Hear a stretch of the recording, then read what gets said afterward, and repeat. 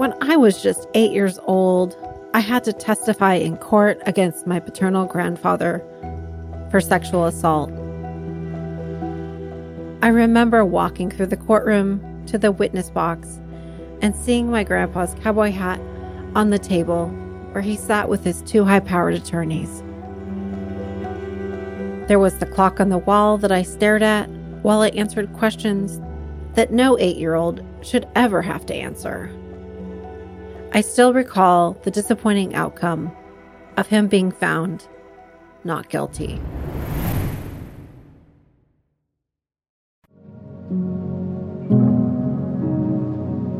My name is Kelly Wallace. I am a writer and sexual assault survivor. I've undergone decades of therapy to overcome what I experienced, and writing is a part of my healing process.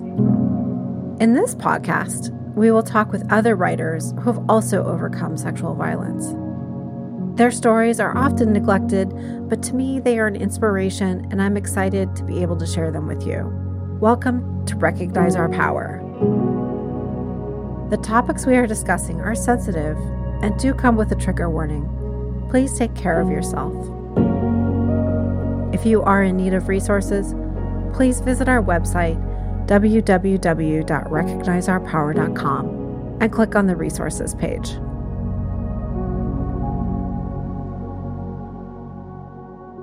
My first girlfriend decided that she wanted to be a writer, and she encouraged me. She was like, you should write for money. And then in our relationship, it was a very toxic relationship, and there was a lot of competition between the two of us. And a lot of the times she took the wind out of my sails whenever I would have an accomplishment. So I started writing purely out of spite, and then ended up loving it and rolled with it. Welcome to the Recognize Our Power podcast. I'm your host, Kelly Wallace. Thank you for listening and subscribing. I'm so grateful to be speaking to our guest today, Deidre Olsen. She is a Canadian award-nominated writer based in Berlin.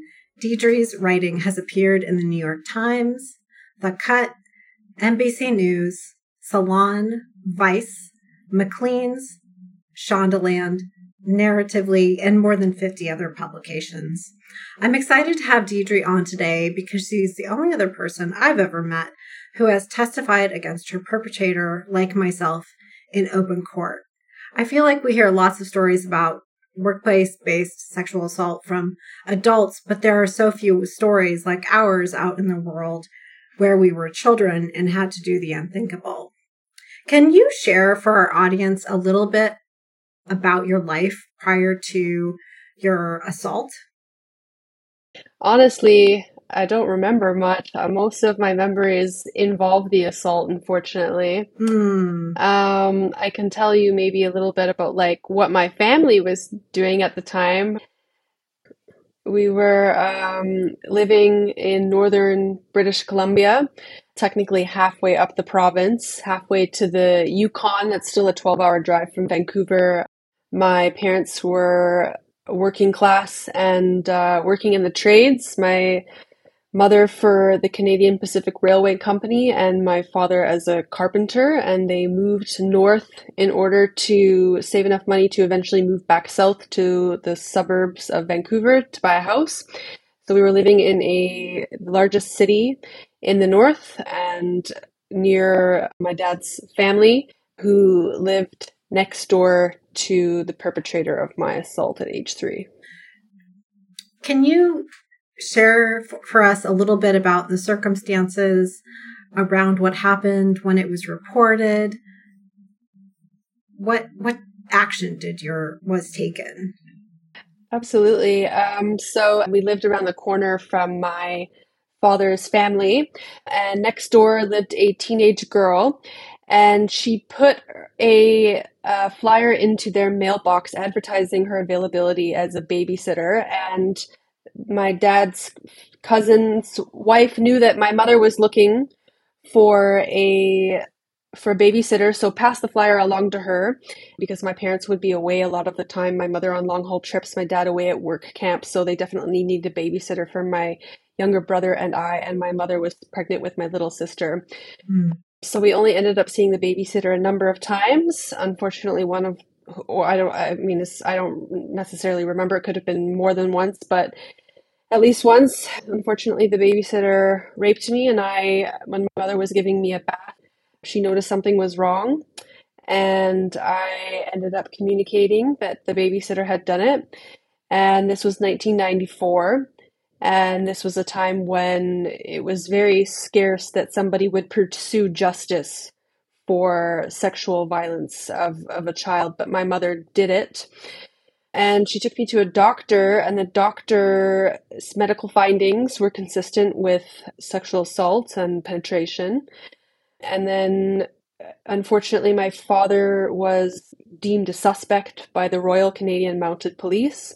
So, unfortunately, he couldn't be involved much in the ensuing investigation into what happened.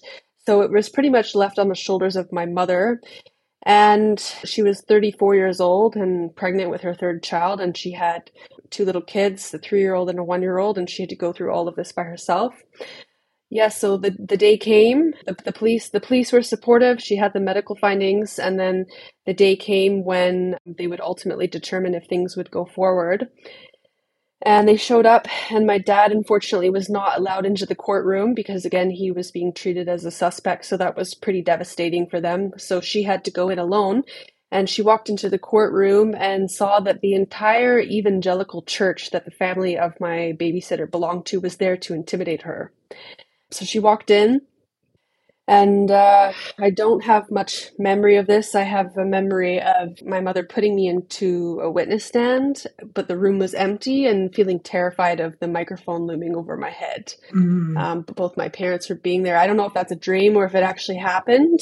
I've sort of recreated everything based on records that I obtained through Freedom of Information requests to the RCMP, alongside interviews with my loved ones and my own kind of memories, fractured memories. But from what I gather has happened, I'm still trying to gather more information as I kind of research this historical event that happened to me. But I was called to speak to the judge, and he asked me to tell him what happened. And according to my mom, I called the judge a liar because previously he had said that I wouldn't have to speak. And so my dad says that when he found this out, he was very proud of me because he was proud that even at such a young age, I stood up for myself and I said, "No, you're a liar. You said I didn't have to talk," something along those lines. Unfortunately, from that day, the investigation crumbled because the doctor recanted her medical findings, to the shock of my parents and the police. And so it did not proceed after that day. And that was sort of the end of it. Wow.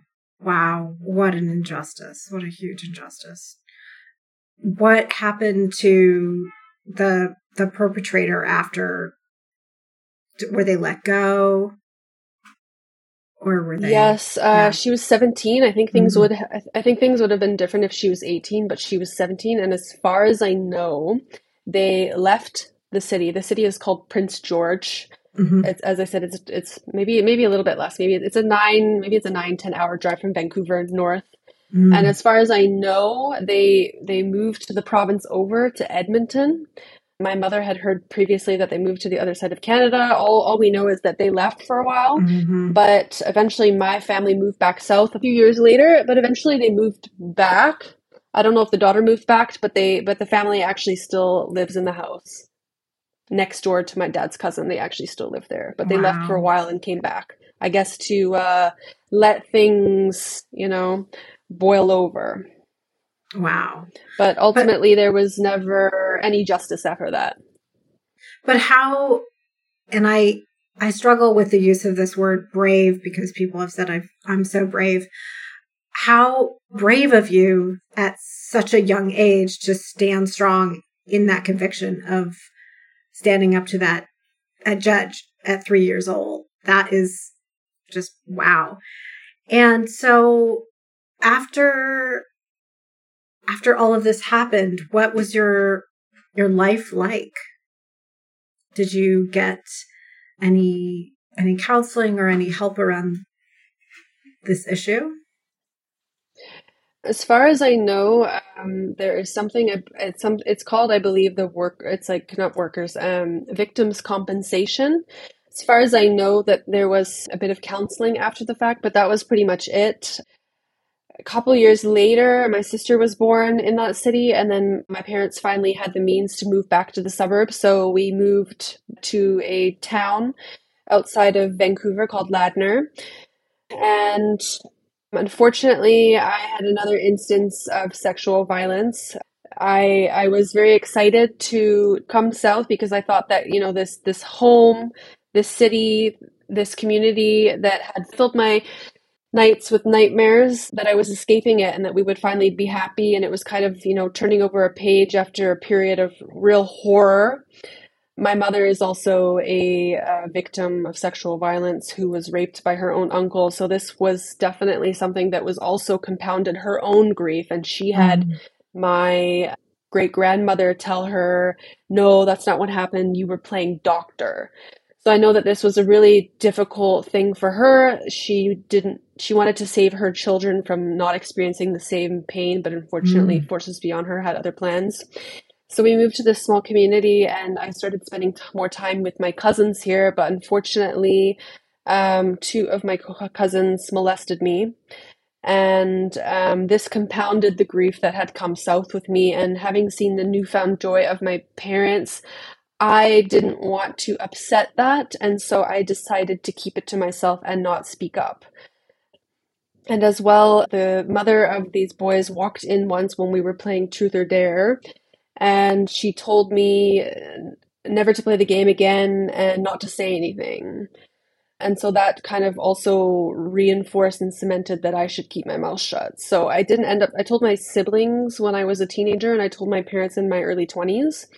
And I'm still confident that those cousins that did that to me, I think somebody was molesting them and they were imitating, because I have thought of every scenario, was it young boys with a porn addiction or God knows what else? But I mean, this was a time when there was dial-up internet, if even. It wasn't, it had to be, I mean, yeah, I just feel like they were imitating someone doing it to them, or they witnessed it. So I hold compassion for them. I tried reaching out to them a couple of years ago I finally got the guts to reach out and be like, hey, can we talk about this? One didn't answer me and the other said, I don't know what you're talking about. I don't want to talk on the phone. So it's unfortunate. As far as my extended relatives are concerned, I'm a slanderer, which is fine. I can live with that, but it's unfortunate. And I again have compassion for them, but I unfortunately, it really compounded that trauma and led me to having pretty severe childhood depression. Yes. Unfortunately, so often the case, there's a family history of sexual abuse that's going on, and the answer is, let's point the finger at the person who's making the accusations, and it's their fault. We're going to ignore it. Let's look the other way. What was life like for you in high school? Did anyone in your high school or in your college know about any of these accusations or anything like that? I kind of really didn't understand what had happened to me as a child until I was in my 20s. This other thing kind of compounded it, but then I kind of blocked it out, and then I just turned towards self-neglect to cope. So, and then when people saw how depression manifested, they just would call me a strange kid or a weird kid, as though it was something innate, and that's what I believed, and that further cemented that narrative, because I was a little kid, and I mean, with my cousins, that happened when I was about, I think, 6, 7, 8, around then. And then from that point on, self-neglect looked like not brushing my teeth for weeks on end, sleeping in a bed with no sheets, wearing the same clothes over and over, not showering for weeks, having a bedroom, with so much chaos, it was a foot high, with moldy dishes, you know, hidden in a corner. It was, and this bedroom, it was an extension of myself. It was a protective layer to keep people away from me, to keep myself safe. It was the manifestation of my pain. But even when that was a kind of a physical call for help, people still didn't understand and still kind of blamed me for it, as though you're just a weird kid, because there was not really any discussion of mental health and things like that in the 90s. And for my parents, they tried to intervene, but whenever they would clean my room or this and that, then I was very, very stubborn about retaining it, because it was kind of the way that I could take back control over my body and my life after having that autonomy robbed from me, having that agency robbed from me. So this was the way that I could be in control, and I could decide who gets to hurt me. Me. I get to hurt myself the most. And that was how I could regain that agency. And so this kind of perpetuated into my teenage years. Unfortunately, self-neglect turned to substance abuse. And when I was 15 years old, I was very hypersexual, because I believed the only way that I could be loved was through sex. And I thought sex was something that happened to me, not something that I participated and could enjoy. So, and as a teenager, it manifested in, you know, being 15 years old and having sex with boys, even though deep down I knew I was gay from an early age, but I had no recollection of knowing that until I was 18 years old. It was doing ecstasy when I was 15 years old, drinking, binge drinking, passing out in random places, ending up in really scary situations, which I am thankful that I survived. And this substance abuse stayed with me until recently, and I finally quit drinking 3 years ago at age 28, but it basically turned to some pretty severe drug and alcohol and sex habits, which again, people just tell you that you're a bad kid and there's something wrong with you.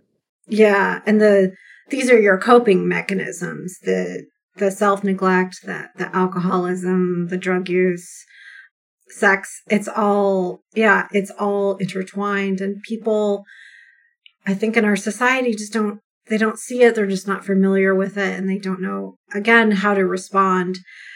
So I know you mentioned you went to college, and you, at around 21, you seemed to maybe have more of a sense of agency over what was happening to you. Were there any resources available to you, like therapy or support groups or anything like that you connected with over that period of time? So the kind of inciting incident to even realize that this stuff happened to me as a kid was when I was raped, when I was passed out on a couch at a party when I was 20 years old.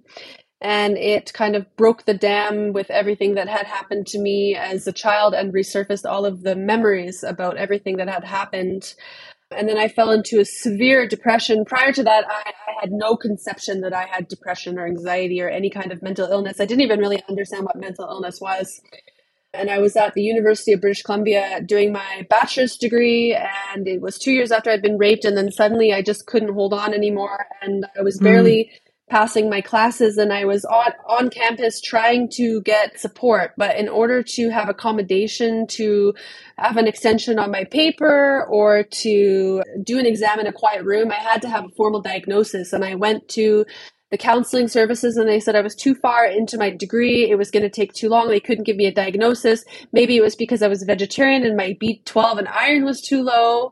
So that was a shut door. Even after I had spilled my heart out to the counseling services, I went to my professors as a last resort. And one of my professors, who had previously been the dean of sociology and was a feminist lesbian professor, I went to her office hours as a last resort, and I will never forget, because she showed up late with Starbucks in hand, laughing with another student as I was about to crumple in front of her door. And we went in after I'd been waiting for her. And she prodded me and prodded me and prodded me and prodded me until I had to disclose that I had been raped and I was not doing well. And then she told me, as a fourth year student, I should know how to mitigate my mental illness. And that made me, I left and I had to go home, and I crumpled into a ball. It just destroyed. I had finally realized what had happened to me, and I was finally trying to get support, and I was just trying to pass my last year of school. And my professor basically made me feel like I was lying for a week extension, and I had no support and to this day I can hardly walk on that campus because it was so re-traumatizing. So then a few years later, I moved to Toronto by myself because I needed to escape Vancouver because I was doing too many drugs. And once I was in Toronto and kind of by myself and on my own terms, finally I started pursuing therapy, and I was prescribed antidepressants. But I had pretty negative experiences because I was on a wait list for 13 months for an LGBT counseling program. It's extremely expensive. My healthcare didn't cover it. I took antidepressants for 3 years, but I ended up having a negative experience with antidepressants. They caused me to rapidly gain weight. I gained 80 pounds in 6 months. I lost my ability to come. I lost my ability to cry. I turned from drugs towards alcohol and ended up being a blackout drunk, and the things even got worse. And it took until I quit antidepressants and quit drinking the same week, and then finally had the money to pay for a therapist when I won a grant to write my book and spent a year in therapy. Was the first time I actually finally got help as well. Around the same time, the same year, I went to the mental health emergency room in Toronto for the first time, and I received a BPD diagnosis. And that made a huge, huge difference because finally I had a diagnosis that fully encapsulated the way I felt, because before I had a major depressive disorder diagnosis, and that just, I don't know, it felt like every single time I asked for help, every time I tried to seek something out, for the most part, I had doors slammed in my face. I was belittled. I was told I'm lying. It wasn't that bad. I'm not mentally ill. There's no help here. You're going to have to wait. We don't have the resources. It really, really took until I was 28. I quit drinking and antidepressants. 29, I got my BPD diagnosis. And then later that year, this was 2020, I moved to Berlin because, again, I had to get away from Toronto this time. I have a tendency of moving to run away. But finally in Berlin, shortly after moving there, found out I won a grant to write my memoir, and that gave me a bit of extra money to actually pay for therapy. And so finally, for the first time in my life, I have some semblance of mental health and understanding of, the past. You're listening to Recognize Our Power. I'm Kelly Wallace. My guest is Deidre Olsen. We're going to take a short break, but we'll be right back.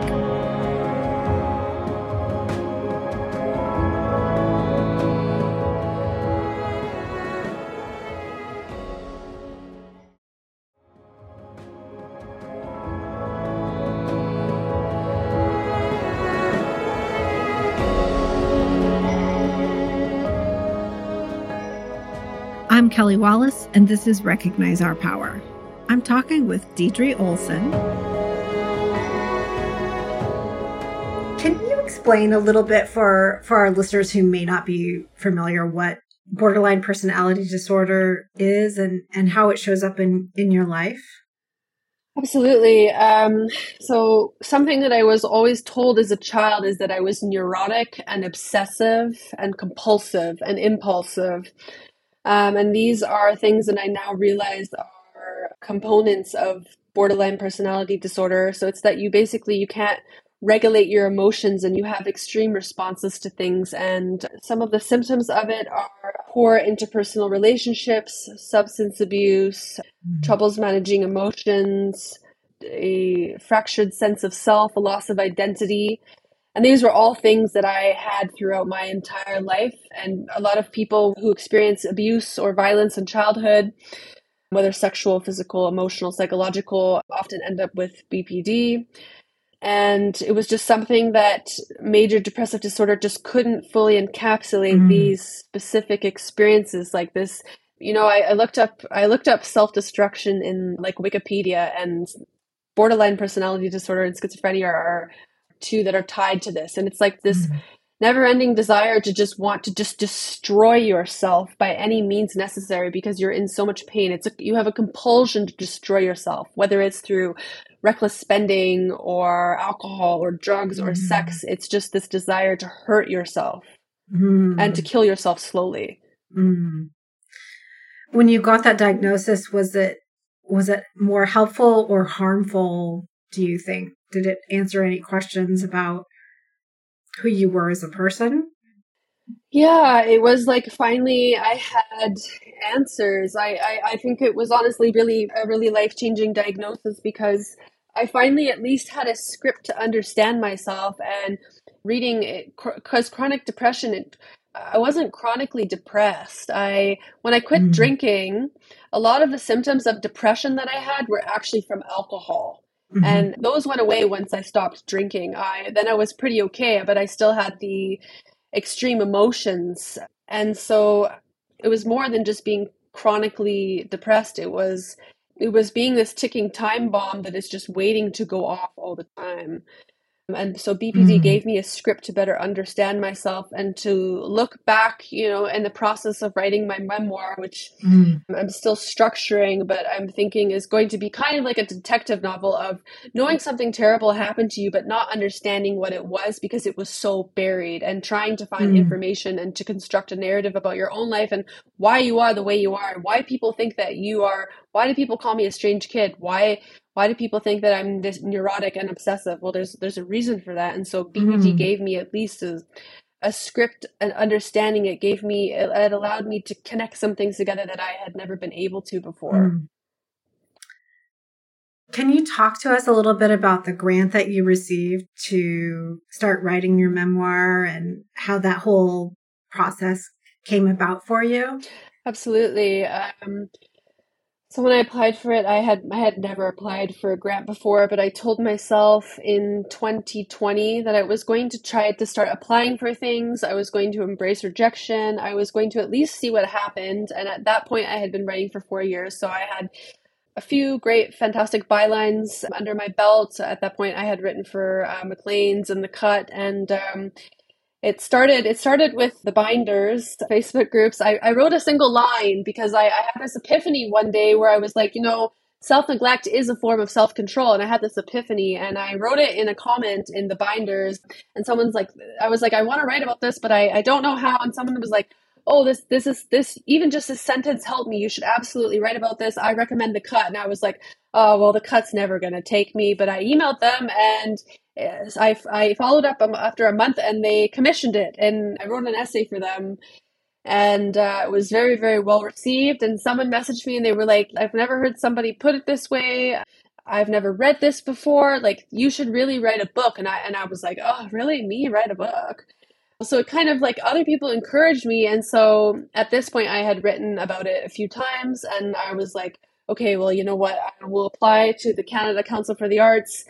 I'll just push myself. The day came, the deadline, I was like, oh, that's not going to happen. But I was like, just try, just see what happens. I submitted it a minute before the deadline.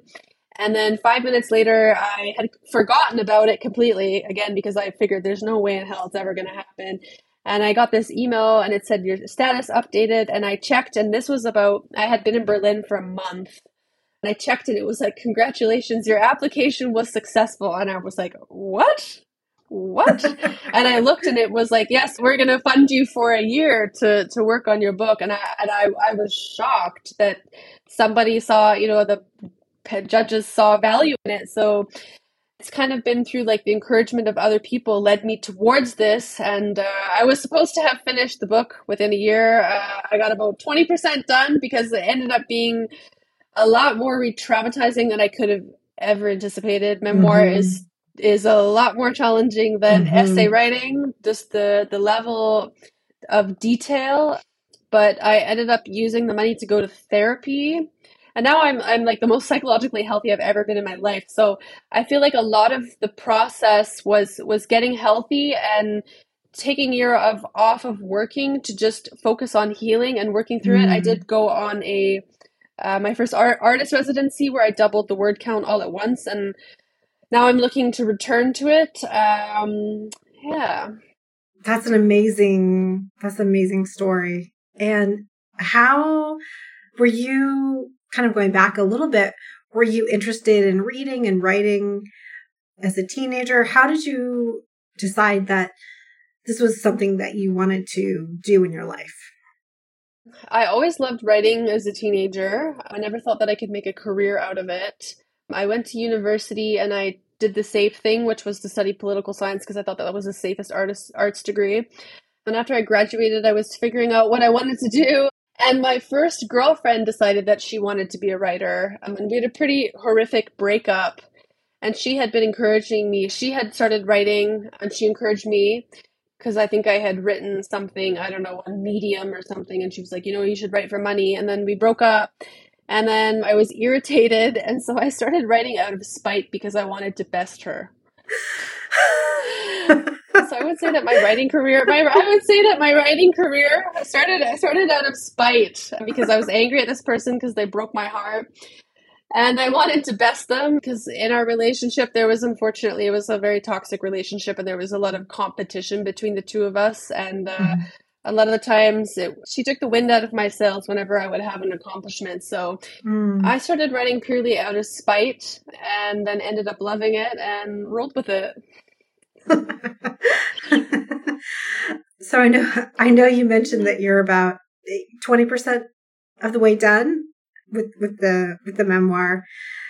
Can you talk a little bit? I know you said it, and it is incredibly challenging as a memoirist myself to go back and write through those memories, and it requires so much stamina, long breaks. I mean, I'm 12 years in and I'm just now finishing. I thought it was going to take me 3 years and I was like 5 years and I was like, okay, I guess I had to take entire years off.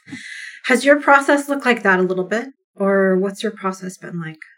So I would say that I've been working on it because I think it's not even just the writing, it's the insane research that it takes. I mean, I had to file these Freedom of Information requests to the province of British Columbia and to the Royal Canadian Mounted Police, and I've got 100-page, one PDF, I think it's like 25 pages, and another one that's 75 pages of like interviews with the police from when I was 3 years old, and like the medical findings and the social worker records and the police records. And that I got in 2018. I wrote the essay for the cut in 2017. That's when I started even thinking about it. I feel like just even the remembering was part of it. And that started in 2011, the remembering. Then it was the essay in 2017. And then I started actually looking for physical information. So even the essay I wrote for the cut, part of it is because I got the information later. Like I thought the babysitter was 13 and I thought that I was 4. So even in the essay, it has the wrong information because I ended up actually getting more information later. So then I got these medical records and I finally was able to interview my parents. Then I interviewed my dad's family. I even was able to get the name of the perpetrator and I even found her Facebook. I found the Facebook of the doctor. I even reached out to the doctor to try and interview her and she blocked me. The doctor that recanted her evidence. So yeah. I think a lot of it is actually just like the remembering and the research and actually the healing. So I would actually say it's been on my mind since 2011, but I would say since 2017 is how long I've been working on it. But the actual writing started in 2020. Mm-hmm. I'm still finding bits and pieces of evidence, but I had to take a big break in 2020 because I had just moved to a new country and I was facing housing insecurity. It was the pandemic. I really needed to do actual therapy. I needed to really, really be sober for a while, and now I'm finally in a place where I'm planning to return to it. I've signed up for a writing class. I'm hoping to join another residency at some point in the new year because I feel so psychologically well.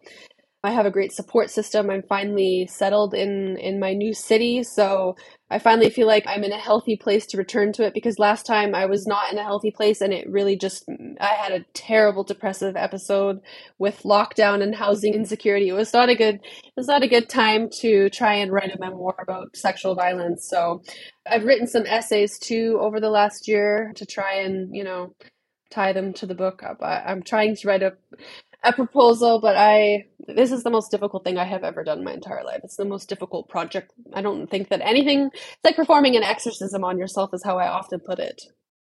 It's true. And just going back and rereading court documents can be re-traumatizing, rereading my own testimony. I am like a zombie after reading that material. There's just no way to really describe what it's like to sift through that material. And I think it's fantastic that you've been able to go and write some essays. You probably have a whole other collection, another book, while you have to go off and write other things, which is fantastic. So tell us a little bit about like what your life is like now living in Berlin. I know you mentioned that this is the healthiest you've been in your entire life. What's life like now? Yeah, so I moved to Berlin. It was the second that the doors to Europe opened again, and Canada was one of like 7 or 8 epidemiologically safe countries. And I bought a plane ticket before Europe had even officially opened its borders because I knew that Canada would be on the list, and I was like, I gotta get the fuck out of here. This country's too expensive. I'm too unhappy. There's not enough support. I was like, my soul needs something new. So my best friend and I moved and my dog to Berlin. I had a pretty tough first year, but won this amazing grant. It gave me this feeling like I'm on the right path. I'm doing the right thing. For the first time in my life, I actually felt that way. I had the most self-growth I have ever experienced, kind of being on my own and abroad. And I met the love of my life, and we are engaged. And I'm in the healthiest relationship I have ever been in, which I didn't think was possible. I'm finally with somebody that actually soothes all of the symptoms of mental illness to the point that I don't even really have them anymore. And I have stable housing and a great support network in Berlin. I have been sober for almost 3 years to the point that I don't even care about alcohol anymore. So that always feels really, really great. Of course, the first year of sobriety is tough, but now I actually don't have FOMO anymore. So I don't know, just finally I was able to live on my own terms. I'm at a really, really great place in my career. Having been writing for 5 years, I'm actually able to make enough money to live, and I'm living in a city with a much lower cost of living. So it's just the conditions are finally, I'm not in like on social assistance or chasing down a publication to pay me or in a terrible situationship or clinging to an abusive relationship. Finally I am in a place where I'm healthy and happy and loved, and I feel in a great place to actually write this book and get it done. That's fantastic. Thank you so much for sharing your story today. Where can people find you? You can find me on Instagram at Deidre Olsen or on Twitter at Deidre L. Olsen. You can read more of my writing. My portfolio is on my website at www.deidreolsen.com. Awesome. Thank you so much. And I'll link in the show notes to all your socials. And to find out more about our podcast, please follow us on Facebook, TikTok, and Instagram, or visit our website, recognizeourpower.com. If you liked this episode, please share it with your friends. If you have an extra few seconds, please leave us a review to help the algorithm. I'd like to thank my guest today. Be sure to check out our show notes and website, www.recognizeourpower.com. Follow us on social media on Facebook, Instagram, and TikTok. I'm your host, Kelly Wallace. This podcast is produced by 3 Wire Creative.